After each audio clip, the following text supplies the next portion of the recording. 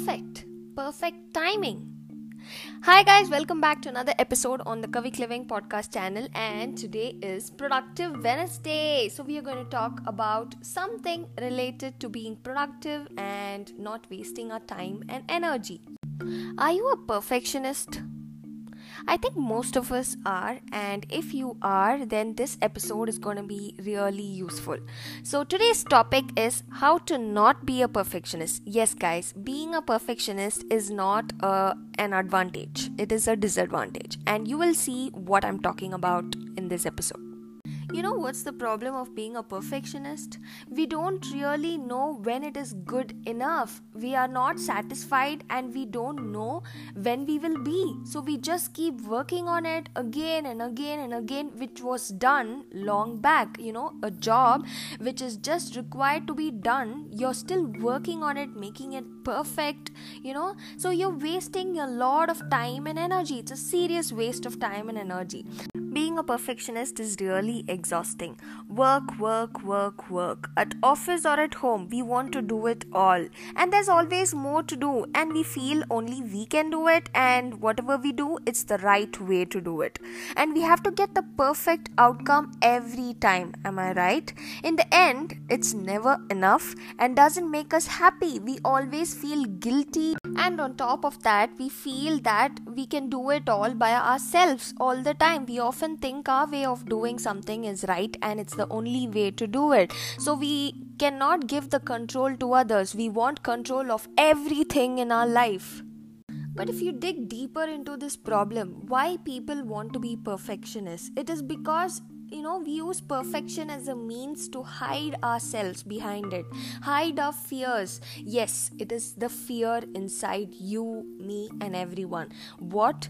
Fear of not doing enough, fear of not being enough, fear of not enough of anything. So that's the fear we are hiding behind the word perfectionist. Perfectionists consider every work as the most important thing in their life, but in reality, work keeps coming and going. It's just like passing clouds. If you finish this, you get tomorrow something else. So it keeps coming. There's no end to it. So it's okay to miss something. It's okay to make a mistake. In fact, we are all humans. We are prone to mistakes. So we should start seeing mistakes as opportunity to learn and grow. Learn, change your course of action, and grow. See, honestly, no matter how perfect you think your job is, someone will hate it for their own reasons. Nobody is perfect and it is never over. It is not the last thing on earth. If perfect really existed, we'll never see new models of phones from the same manufacturers. You'll not see software enhancements every week or every day even. So there'll be no growth, there'll be no progress. So we have to strive for progress than being perfect, than hitting the perfect outcome. So strive for being better than before, learning through progress. So progress every day rather than being perfect. You'll save a lot of energy and you'll be able to do much more in that time. Believe me, guys.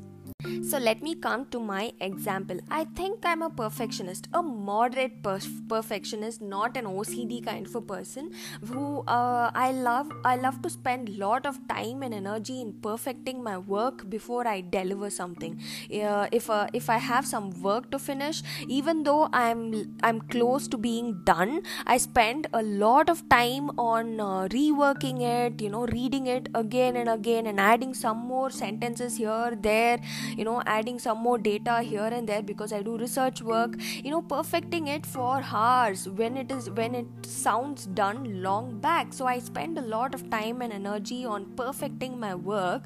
Then I realized, let me try finishing when I feel it's done, and it really worked, guys. I saved a lot of time and energy because I finished it when I feel it's done. So what is being done? You look at your work and you think it answers the question question or it caters to the need or requirement of the client, if it answers every, you have a checklist and that answers or ticks off every box on the checklist, you're done. So what is the point on perfecting it, making it looking good and all that? You don't have to spend, maybe you can give 10-20 minutes on perfecting it, not more than that. You don't have to sit hours and hours in perfecting.